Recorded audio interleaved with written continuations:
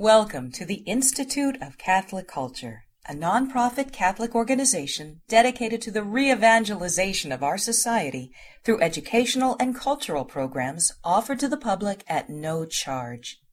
This and other presentations, hundreds of hours of audio, are available for free on our website, www.instituteofcatholicculture.org. There you can listen to or download educational programs related to all aspects of our divine faith, and you can review our schedule of upcoming events. We hope you can join us in person. The handout reference during this presentation is available for download on the audio section of our website. In the name of the Father, and of the Son, and of the Holy Spirit.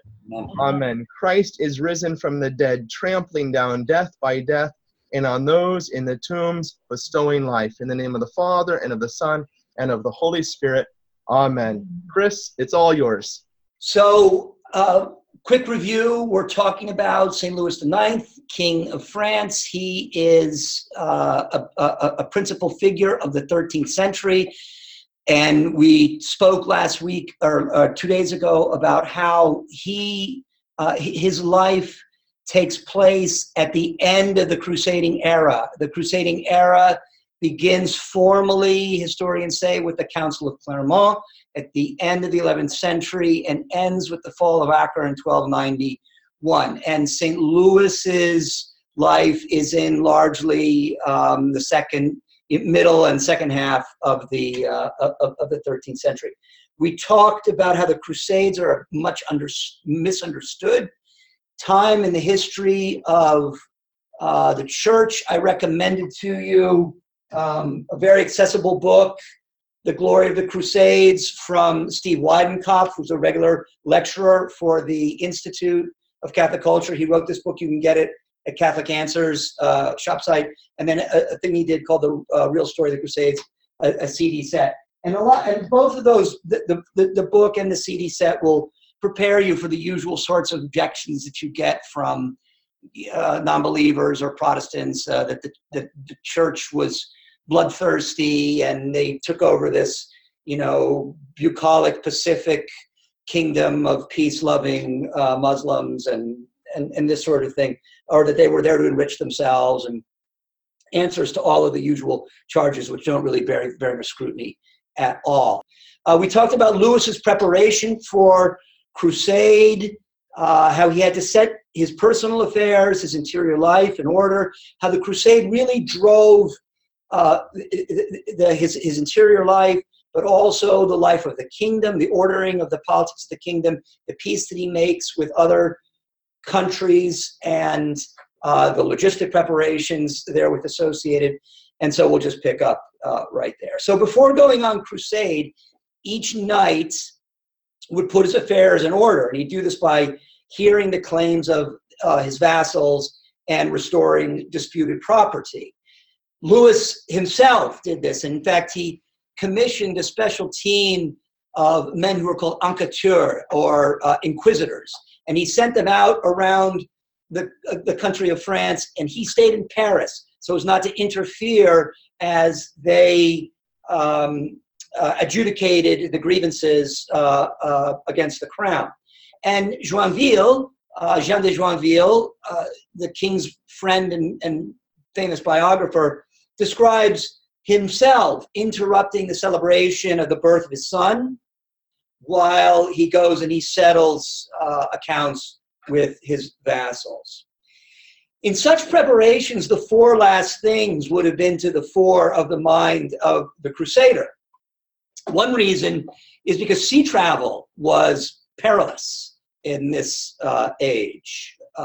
But there was also the common conviction that the success of the enterprise depended upon the purity of the souls undertaking it. And Joinville certainly contemplated his death, and saying, no one who's in the state of mortal sin or in possession of another man's property has any business going to sea. By the way, St. Louis seemed to share Joinville, or the common, and let's admit, justifiable dread of going to sea in the 13th century. After Louis is captured, sorry, spoiler alert, he has a conversation with a Muslim emir about the perils of sea travel. And this Muslim emir says to him that any man who entrusts his person and his property to sea travel more than once in his lifetime is clearly a madman, and his testimony should not be admissible in court. And the story goes that Lewis, laughed in agreement. The perils of sea notwithstanding, no harm came to Lewis's fleet in the 3-week journey to Cyprus. You might want to take a look at that map number 2. That's the handout for today to kind of follow Lewis's travels. Joinville does give us a little glimpse into medieval piety with a story about unfavorable currents that the fleet experiences probably somewhere off the Barbary coast. After 3 days of seeing the same odd-shaped mountain, they realize the fleet is not making any progress. And so all the soldiers, the whole company, make a procession 3 times around the mast of the ship in honor of Our Lady, after which the winds become favorable and they travel to Cyprus. When Lewis gets to Cyprus, he gets his first taste of the confused politics of Outremer. Now remember, we're a century and a half almost into the Crusades here. And this expression Outremer, O-U-T-R-E-M-E-R, French for across the sea or over the sea, Outremer, this is what the Frankish knights or the people of France refer to as, the Levant or the Holy Land. So Lewis gets his taste of the confused politics there.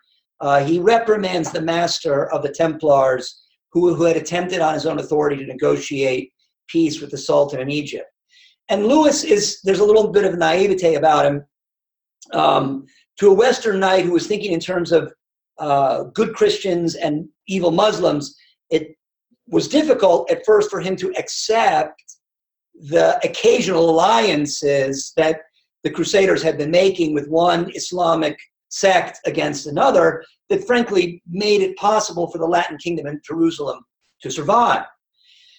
This didn't discourage, however, Lewis from, what did we say one of the dark horses was on Tuesday, or the dark horse was the Mongols. And the people of France were hopeful that the Mongol invasion from the east, that these people could be brought into the crusading effort against the Muslims. And so Lewis attempts an alliance with the Muslims, with the Mongols. And he receives an embassy from Al-Jigidai, the leader of the Mongols in Persia. And the members of this embassy overstate the presence of Christianity in the Khan's court. And Lewis has unwarranted joy, and he sends gifts to the Mongols, including a tent, a red tent in the shaped like to serve as a chapel. Any hope of the Mongols becoming Christians ends with Al-Jigidai.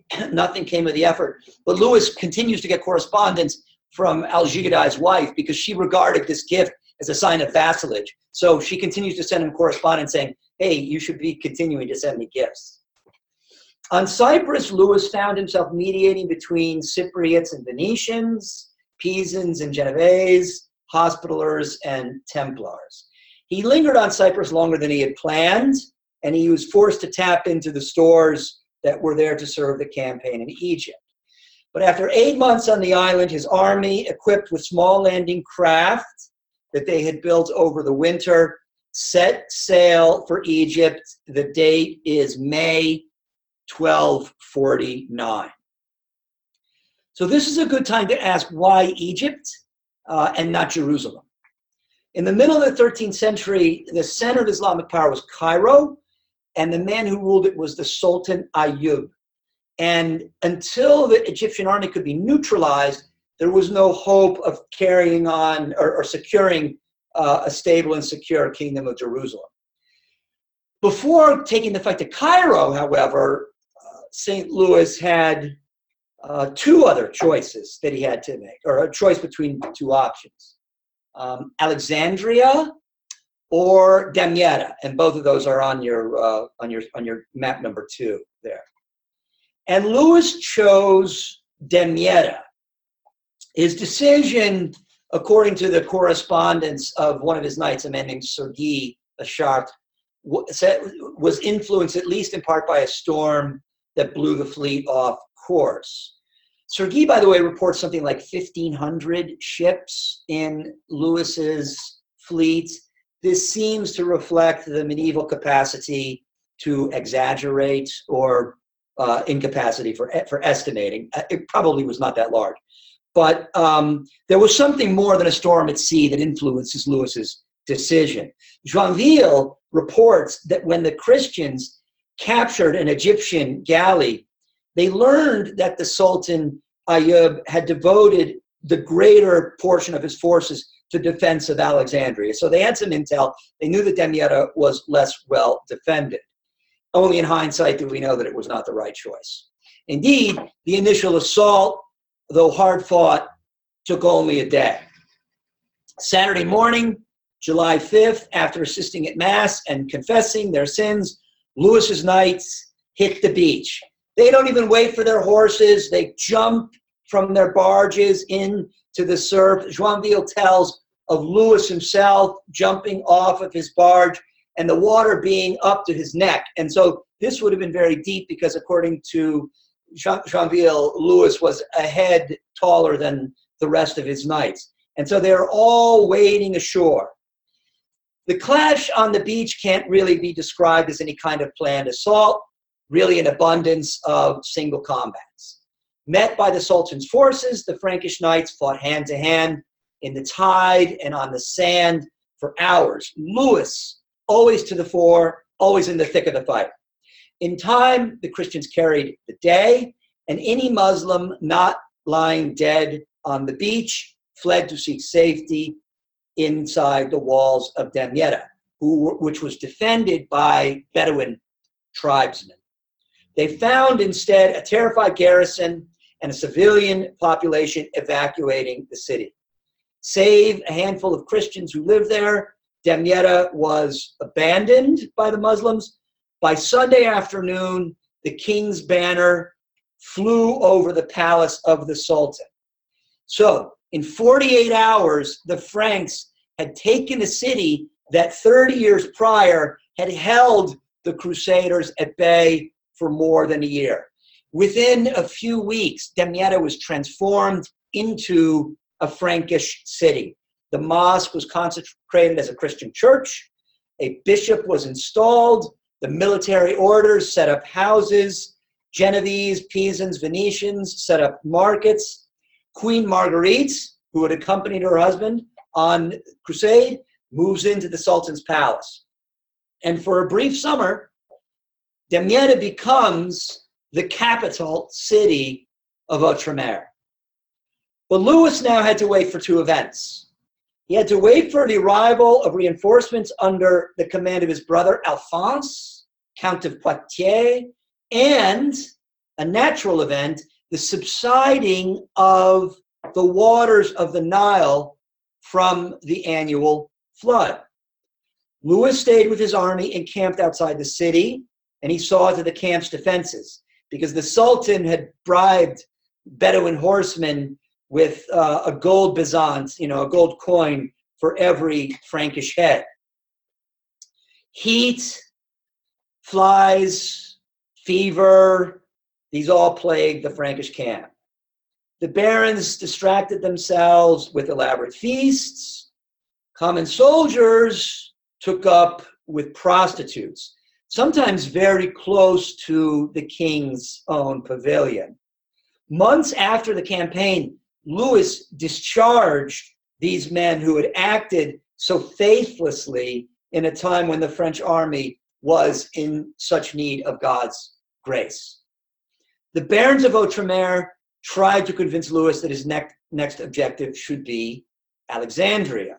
Not only would an attack on Alexandria be a surprise, but also the port of Alexandria in Christian hands would secure their control of the Mediterranean coast of Egypt. The king's brother, Robert of Artois, argued for Cairo. He said, if you want to kill the serpent, you must crush the head. The image must have appealed to Louis, who decided for Cairo. But if Louis had good logisticians on his staff, he was badly in need of a decent intelligence officer. Damietta, as the Crusaders were soon to learn, was separated from Cairo. You can get some sense of this on that map, by 100 miles of desert. And this desert is laced with a bewildering network of canals and Nile tributaries. So this distance from Damietta down to Cairo is desert, but it's laced with all these canals and tributaries of the Nile feeding into the delta. So difficult land to cross. Alphonse arrives at the end of October with reinforcements, and Louis launches the campaign for Cairo at the beginning of Advent. The event was a complex, what we would today call a combined arms operation. River barges burdened with huge siege engines and supplies fought currents and contrary winds. Engineers were necessary to dam the canals and build the bridges, the army marching overland. Montserrat, also on that map, 45 miles southwest of Damietta, was the first objective. On December 21, the Christians drew close to Montserrat, and they met with the army of the Sultan drawn up for battle on the opposite side of a wide canal. While the Christians worked to build a causeway, Egyptian engineers dug out the canal on the opposite bank and harassed the French with Greek fire, which Joinville, using his gift for the vivid, likens to thunderbolts and dragons. When no progress had been made to find a fortress downstream, Louis sent out a party. A place to cross was found, though it could hardly be called a ford, for the horses had to swim for much of the crossing. Louis's brother Robert, Count of Artois, was the first to cross, along with the master of the temple and his 290 Templar knights. Robert had strict orders from the king not to engage the enemy until the whole army could drawn up on the opposite bank, but hoping perhaps to exploit the element of surprise and certainly hoping for glory, Robert led an attack against the council of the better disciplined Templar master. The sudden attack did catch many of the Saracens by surprise as they were rising from their sleep. The Grand Vizier was sitting in his bathtub. He was having his beard dyed with henna. A great slaughter ensued, but Robert was not content with the success of one risk. Again, disobeying the king's order and ignoring the Templar master, and intoxicated with his success, he leads his force in pursuit of the Saracens all the way inside the city walls of Montserrat. And here the tables turn. The French knights, who were once glorious astride their war horses in the open field, are now suddenly trapped in what soldiers today call urban terrain. They find themselves in narrow streets and alleyways, and they're contesting with blind corners and rooftop archers, arrows and ambushes, destroying Robert's army. They perish in the fray. A crusading victory rapidly became a Christian rout. 5 of the 290 Templar knights escaped with their lives. Louis's army had at last taken the opposite bank by this point, but at too great a cost. Weeping at the news of the death of his brother, he refused to consider a retreat back to Damietta.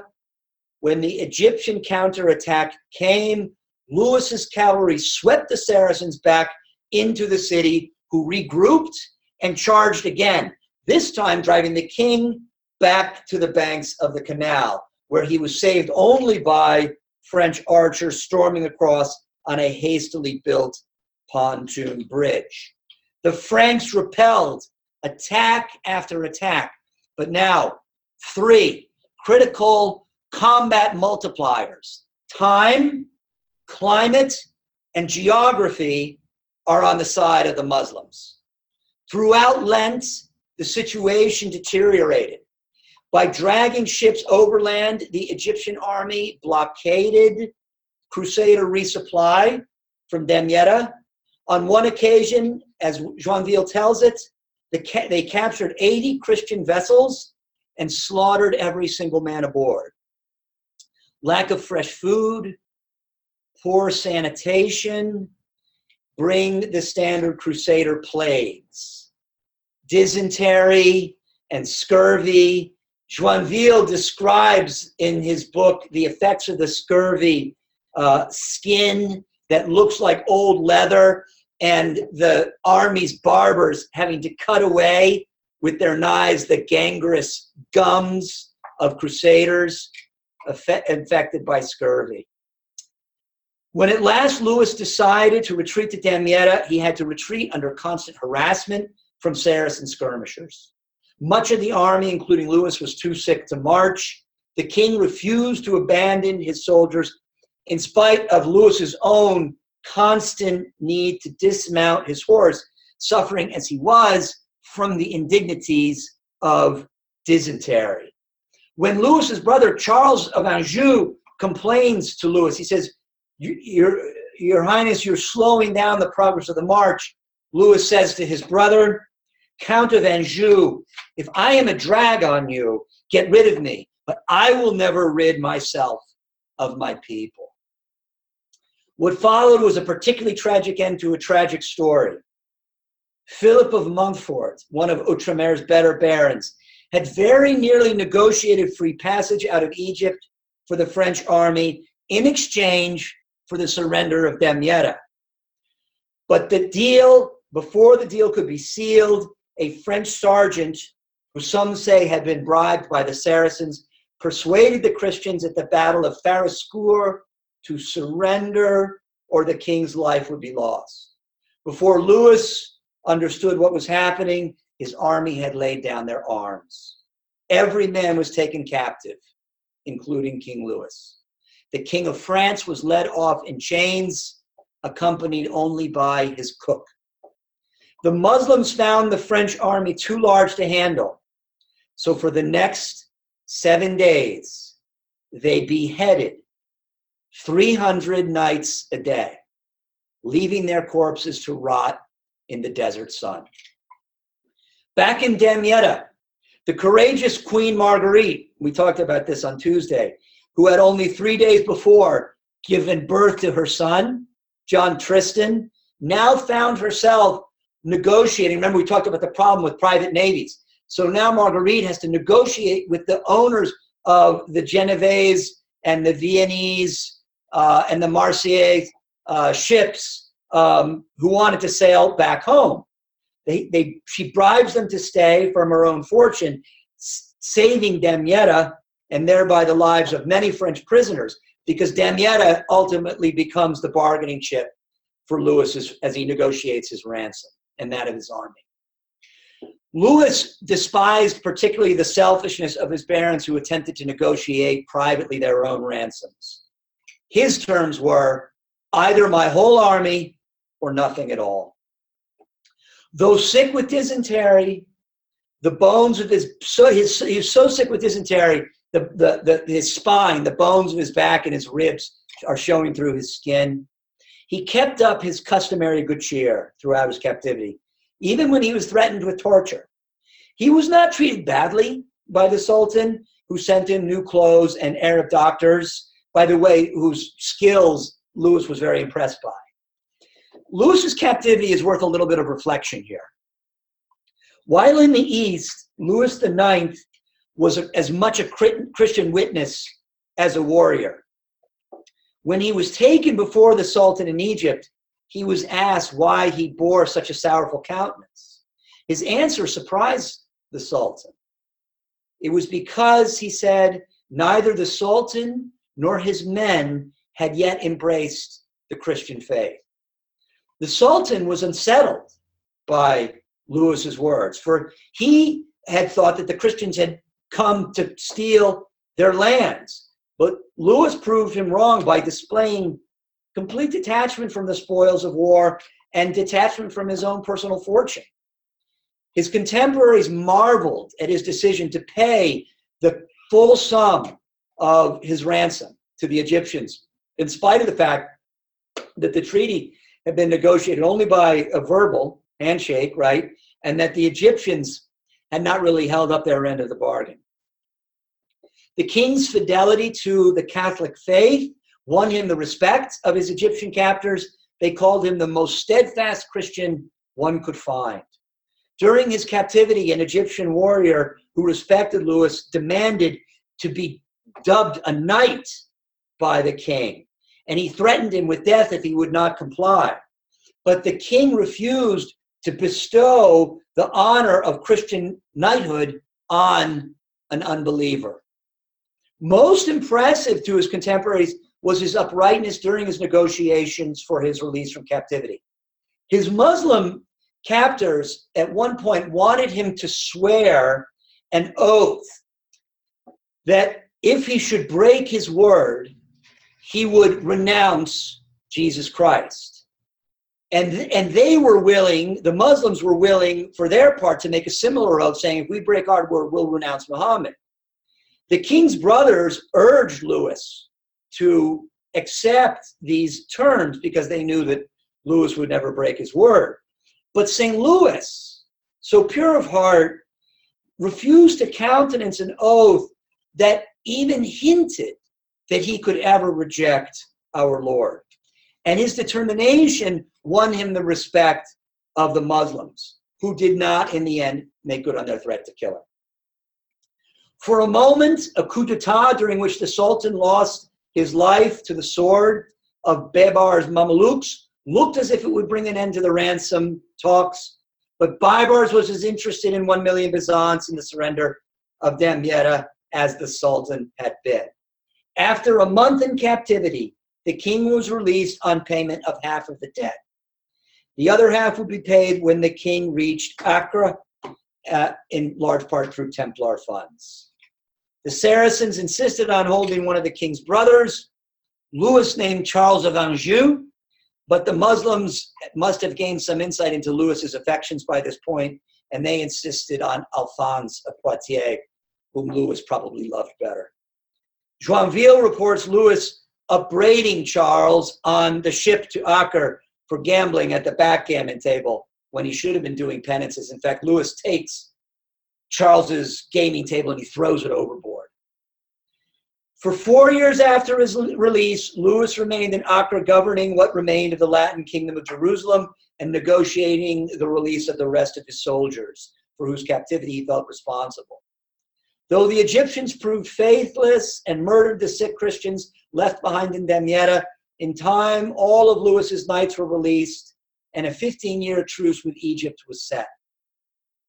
In 1253, the Sultan of Aleppo led a massacre of the town of Sidon, killing 2,000 Christians. The king, who was busy reinforcing the walls of Jaffa, heard of this massacre. He marched overland with his army to Sidon, where he saw to the burial of the dead. His men complained to him about having to handle the rotting and stinking corpses. So the king, with his own hands, set about this corporal work of mercy before joining the priests in their prayers for the dead. While at Sidon, Louis heard the news of his mother's death. Even Marguerite mourned the death of Blanche. And Joinville indicates his surprise here because he knew that Blanche had made Marguerite's life difficult. But the queen mourned for her husband's sorrow. The news of Blanche's death reinforced Louis's opinion that he needed to return to France, and the barons of Outremer agreed. He had done all that he could during his 4 years in the Holy Land. He had rebuilt the defenses of Acre and Jaffa and Sidon, but all agreed that Louis needed to return to France to inspire another army of men to take the cross. When Louis weighed anchor at Acre, this calling must have been at the center of his heart. But he returned to a West in which the opinion now was that if a man as devout and upright as Louis IX had failed and even suffered the indignity of capture, that the prospects for another crusade were hopeless. Louis's heart was burdened with the failure, and he feared that the capture and imprisonment of a Christian king had brought confusion to Christendom.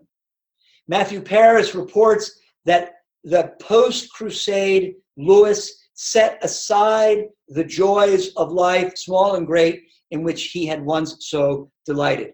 Joinville now describes a man more austere and more set than ever on matters eternal. Returned to France in 1254, now with this greater personal asceticism, the man who once loved a good party or a stirring theological discussion with his friend Thomas Aquinas now devoted himself more than ever to making France a place where Christian holiness would flower. He labored actively to bring France's legal code into conformity with the gospel and with the great tradition of Roman law.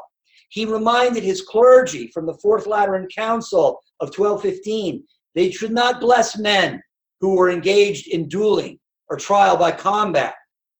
He issued his most significant work of legislation, the Grande Ordonnance. The chief goal of this initiative was to protect his subjects from the harassment and the extortions and bribes by royal officials. But it also contained the laws by which the king sought to reform the morals of his kingdom. For example, Louis would change local customs or local laws that he thought were excessively harsh.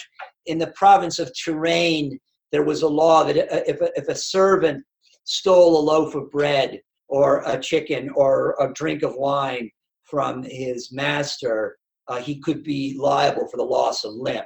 And Louis says this is excessively cruel, and he abolishes the code. Of particular concern to Louis is blasphemy. You remember we began 2 days ago with his death, with the famous letter to his son, where he says, "Work to rid your lands of all base sins, in particular the swearing of blasphemous oaths." He decreed penalties for usury, prostitution, certain forms of gambling, and the excessive frequenting of inns. He understood that the common good was the common happiness that reposes in what? A shared life of virtue. The most famous of all the traditional stories of the French king was his exercising of the judicial role, his office as the judicial role of the office of king.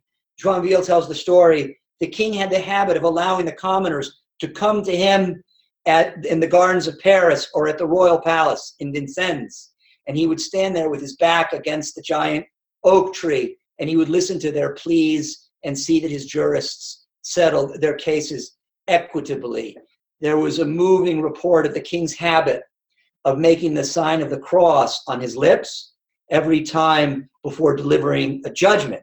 This exterior sign, of course, a manifestation of his interior life. Of St. Louis, Francis de Sales says, he was a teacher worthy to be followed in the art of leading courtiers to the devout life. His biographers tell of Louis teaching a young page how to sing a pious hymn instead of a worldly tune, and his gentle but firm counsel that Joinville adopted the practice of washing the feet of the poor on Holy Thursday. Throughout his life, St. Louis insisted upon a high standard of moral behavior from his family, at his court, and from the nobility in general. And from remember the incident where he throws his brother's board into the Mediterranean and dismissing his soldiers who had frequented the brothels.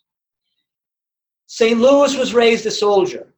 He once said, "I would have you know that when a layman hears the Christian law slandered, he should defend it only with his sword, which he should thrust right into the offender's guts as far as it will go." Joinville tells this story. It's evidence that saints are not altogether infallible. But we should note that there's a little bit of bluster here. and that in his own efforts as a crusader, St. Louis was not nearly so bloody. It was the conversion and not the death of the Muslims that was his aim at every turn. He ordered his men to spare women and children in Damietta, and he was always ready to provide material assistance to Muslims who wished to embrace the Christian faith or had to leave behind their community to do so. His first crusade was marked by conversions in Cyprus and in the Holy Land, and he provided Christian Muslims with passage to France, and he even arranged for them to marry Christian women. He labored for peace and justice with such drive that he became the most sought-after arbiter in Europe. He negotiated a peace with England that was far too generous in the mind of his advisors with Henry III. He mediated between Henry and his own barons and between rival princes in the Rhineland. He outlawed private war and judicial combat. He coined the realm's first gold coin in centuries, the écu, with the crusader imagery, the militant pilgrim's shield, and the legend Christus vincit, Christus regnat, Christus imperat. He gave generously to the poor, feeding from his own table and washing their feet. He enjoined Joinville to wash the feet of the poor every Holy Thursday. He patronized the church, building monasteries and leper hospitals. He encouraged large-scale displays of public piety, participating himself in no fewer than 9 public translations of relics, saints' relics, something he had only done once before going on crusade. In Matthew Paris's words, he was the pinnacle of the kings on earth. In G.K. Chesterton's, the noblest knight of the Middle Ages.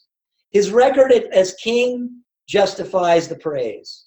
So vigorously did he pursue peace that from 1243 until 34 years after the death of St. Louis, there was no serious challenge to the authority of the French throne. During that time, both England and Germany were troubled by rebellion and civil wars. Louis successfully united Languedoc back to France, a region that only a generation before had been a hotbed of the Albigensian heresy and in fact had suffered from some of the excesses of that crusade. Louis made peace with England. He mediated the disputes of other countries and in disputes between countries nearly a dozen times. He was a natural peacemaker. France's only wars during his reign were his 2 crusades.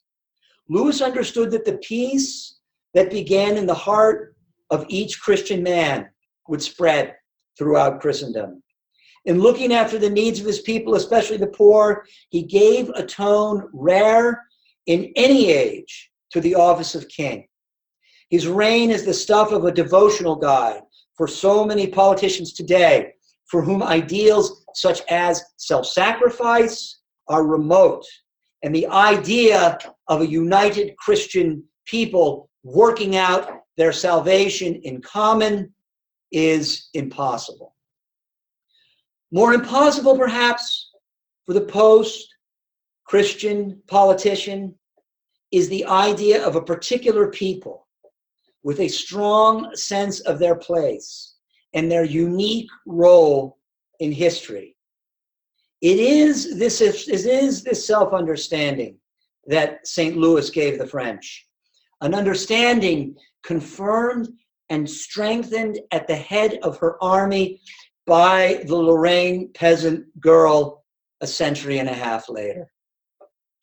In the 1260s, a new opportunity presented itself.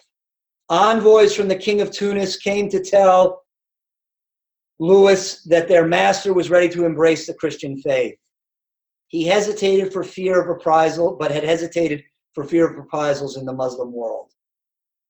Louis responded with enthusiasm. "Tell my lord your king that for my part, I so ardently desire the salvation of his soul that I would willingly remain in prison of the Saracens all the days of my life and no longer see the light of the sun, if for that your king and his people would become Christians with sincere hearts. St. Louis resolved to lead a crusade to Tunisia for the purpose of making that conversion possible. His advisors approved the plan's strategic merits, for the Tunisians had been known to give assistance to the Egyptians and were themselves already a foe in the struggle for the mastery of the Holy Land. There can be little doubt about which reason most appealed to Louis IX. It was, as Pope Boniface said, the growth of the Catholic faith. He made his crusade to Tunisia a preaching mission. 200 Franciscans accompanied him. In the end, the crusade failed because St. Louis had been deceived about the intentions of the king of Tunis. The Tunisians took every advantage of his guilelessness to ambush his army that had been distracted by Muslims feigning an intention to convert. This is where we began. As the king lay dying in the sands of Tunis, he reiterated his commitment to evangelization. Oh, that we might please God, let us find a way for the Catholic faith to be preached and established among the Tunisians. St. Louis's 2 crusades were at the root of his mission as king.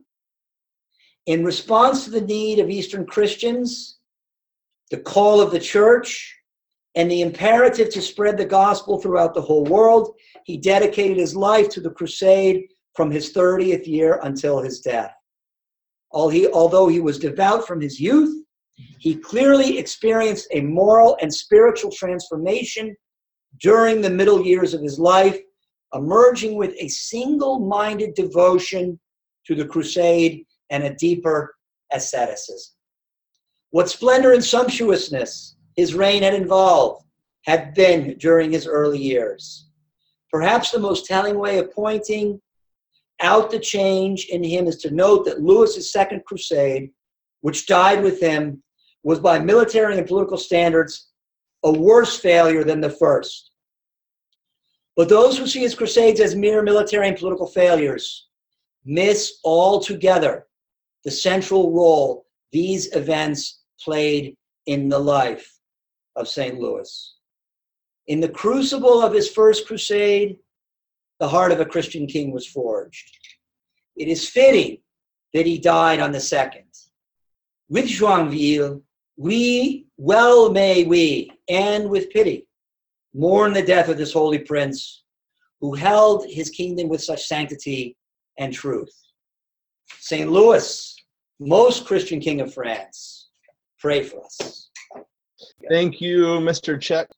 The first most important question that we're getting, Chris, is about the books that you used there to prepare, and maybe you can just tell us what those are, or maybe if you've got them there in front of you. If not, we can post them to our events page. Okay, yeah, actually, can look at the top of the handout. I know I recommended Matthew. I don't have it in front of me. At the top of the handout, I know I recommended Matthew Paris and Joinville for contemporary accounts. If you read nothing else, oh yeah, there we go. Good. Yeah, Jean de Joinville is. You can get his biography from Penguin Classics. William of Nangis is another contemporary account. Joinville is the one that you should read. He was a close friend of the king. He was on crusade with him. And then there were 2 contemporary ones on there. William Chester Jordan. I think the title of the book is St. Louis and the, William Chester Jordan. I think it's called St. Louis and the Challenge of a Crusade, something like that.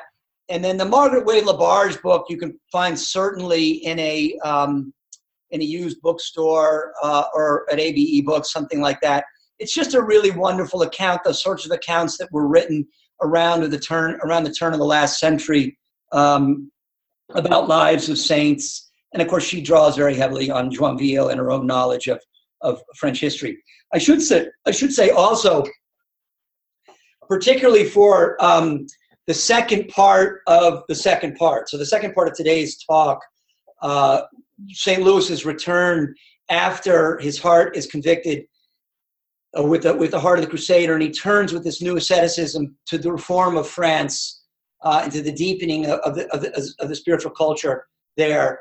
I stole liberally and heavily from my very dear friend Christopher Bloom, who is a real scholar of French history, PhD in French history from Notre Dame, and as many of you probably know, is the academic dean at a magnificent organization, the Augustine Institute. And so, if I stopped to quote all the times that I was stealing from Chris Bloom in that section, it would have been very clumsy. So I'll just say that, to get that all out there. So so I don't have to do any time in purgatory for plagiarism. Chris, you mentioned about about relics, about transporting relics in your talk, or at least that's what it sounded like to me. But your sound cut out a little bit. His role in that. Could you just, you know what I'm talking about? Maybe you could, just refer back to that. Maybe repeat what you had said, or maybe clarify a little bit. Sure. So we talked about the translation of relics as a public ceremony. Everyone knows a relic is certainly in this case it would have been a piece of the body of the saint, almost certainly a bone, perhaps some hair, but typically a bone, and larger parts than we might think today. If there are any Institute viewers or fans in the Pittsburgh area, I think it's St. Anthony's, which is right outside of Pittsburgh, is I think the largest collection of first-class relics outside of the Vatican, if I'm not mistaken. And there you can see, thighs and femurs and jawbones and skull caps and things like that. And so this is the sort of thing that we would be talking about. And the translation of a relic would be a rite or a ceremony involving the taking of a relic and placing it, most likely, even now, a consecrated altar on which the Holy Sacrifice of Mass is offered is supposed to have a relic inside of it, a first-class relic of a saint. Here at Catholic Edge, we have Catherine of Alexandria and Justin Martyr and Thomas Aquinas, I think. And in any case, so the relic in a public procession would be translated, would be carried, processed, and then installed and placed under the high altar in a church. And so Louis himself, on his return, participated in 9 of these grand displays of public piety. I mean, today we would think maybe like of the processions in the Western Church on Corpus Christi, where the Blessed Sacrament, some parishes process with the Blessed Sacrament through the streets of the city. Something akin to that kind of a procession. The most famous one, of course, in Louis's life is the one that he participates in before he goes on First Crusade, where the relics, some of the Passion relics, including a portion of the Crown of Thorns, much of which was lost in the Revolution in France, is translated to the Sainte-Chapelle, right? The Holy Chapel, which sort of sits there in the shadow of Notre Dame. If you've never been there on the Ile de France, some of the most absolutely stunning, beautiful, magnificent windows in all of the world. Yeah. I want to challenge you for a moment. That I think that some people coming to us tonight may say, well, look, this isn't the way the History Channel would have told the story of King Louis IX. Okay, this guy was a barbarian who was trying to impose his way of life upon other people, destroying their villages and towns and taking advantage of the people and so forth. How do you respond as a Catholic telling the story of the Christians in the face of such attacks that would say, no, the Christians have corrupted history, and really the way it is something different? In the case of St. Louis, and I would just say, in the case of the Crusades generally, it's not, frankly, what we would call the academic community that continues to spread this sort of false tale about the bloodthirsty crusaders seeking untold fortune and preying upon the peaceful, bucolic, advanced society, the Muslims. Most people in academia now have really left that version of events, which really comes to us from the Enlightenment, from a lot of Enlightenment thinkers. Brendan McGuire, I don't know if he's done this for you or not, but but Brendan McGuire and Thomas Madden both, who's Brendan's mentor, have both written what might be described as intellectual histories of the Crusades. That is, I said that wrong. Intellectual histories of the understanding of the Crusades throughout history, and how understandings of Crusades sort of reflected, the time in which they were, came into understanding. And so this particular version really comes of age in the Enlightenment and the Revolution, which of course is very anti-Christian. And we suffer with that today. But most serious scholars of the Crusades now argue there just isn't any evidence for this. So, for example, Jonathan Riley Smith and Madden both have demonstrated that one of the common canards, the second son canard, that it was always the second son, the guy who wasn't going to inherit anything, was the one who went on crusades. Well, the fact is that after pouring through many of these records and these charters and these deeds and these wills, they find out that an abundance of firstborn sons went on crusade. Similarly, we talked about on Monday or Tuesday the idea that people went to gain great fortunes. Frankly, these crusaders had to sell off much of their land. They had to borrow vast sums of money in order to go on crusade. And then simply the fact that most historians, serious historians, now acknowledge the convergence of events. Brendan does this well. You should listen to his first lecture. He does a great job. I think it's up there on your site. The convergence of events, the Seljuk Turks coming into Anatolia, the emperor in the east asking for help from the west, the growing piety with respect to relics, in fact, plays into this crusading fervor that builds. Because what is the relic par excellence? It's the Holy Land. It's the region that where our Lord was born and worked and walked and worked miracles and healed the sick and preached and died and rose from the dead. The Holy Land is the relic par excellence. And so the idea of pilgrimage, the idea of atonement for sins, the help that the East is asking for in this time, there's a convergence of spiritual pieties that are coming into flower under Gregory VII, especially Hildebrand, Gregory VII, and then Urban, and a political need. And so what we really have in the form of the Crusades, and even non-believers, but serious scholars acknowledges, the Crusades were pilgrimages, they were armed pilgrimages to the Holy Land. And so Steve Weidenkopf in his book, The Glory of the Crusades, lays that out very well. There's another guy who's not a Catholic, God's Battalions by Rodney Stark.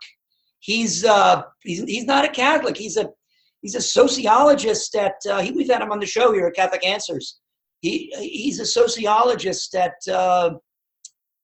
in Dallas there, the Southern Methodist University, I think. Very fine man, but just an honest historian. Has no agenda. He just reports what the facts are.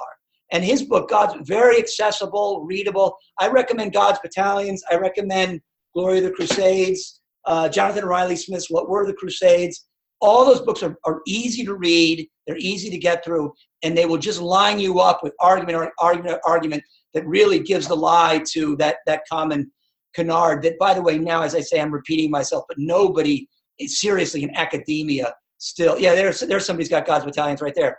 Somebody still, the only people still argue it are, you say, like the History Channel, Hollywood, some of these colorful books that you might find at Barnes and Nobles or something like something like that. So, and you know what? I'm glad you asked, Father. I'm glad you asked that question because it gives me an opportunity to say, and Father has said this, everyone here has the duty to be able to answer that question. And you're not going to be able to answer it as well as Brenda McGuire is, or Steve Weidenkopp maybe, or something like that. But you can come up with 5 or 6 different facts, and you can in charity say, well, did you know this? Did you know? And similarly, with any of the charges in history, Galileo or Pius and the Jews or whatever it is, it's not difficult to spend a little bit of time learning what the fact of the matter is on these cases that are the Inquisition. I've got a talk on the Inquisition on the Institute site. A little bit of time, and then you can be conversant and confident in it. Thank you, Mr. Check. Thank you to Catholic Answers for joining us. We hope you enjoyed this presentation from the Institute of Catholic Culture. If you'd like to learn more about the mission of the Institute and how you may become a part of this important work, please visit our website at www.instituteofcatholicculture.org or call us at 540-635-7155. And may the glory of Christ Church be ever more manifest upon the earth. St. John the Evangelist, pray for us.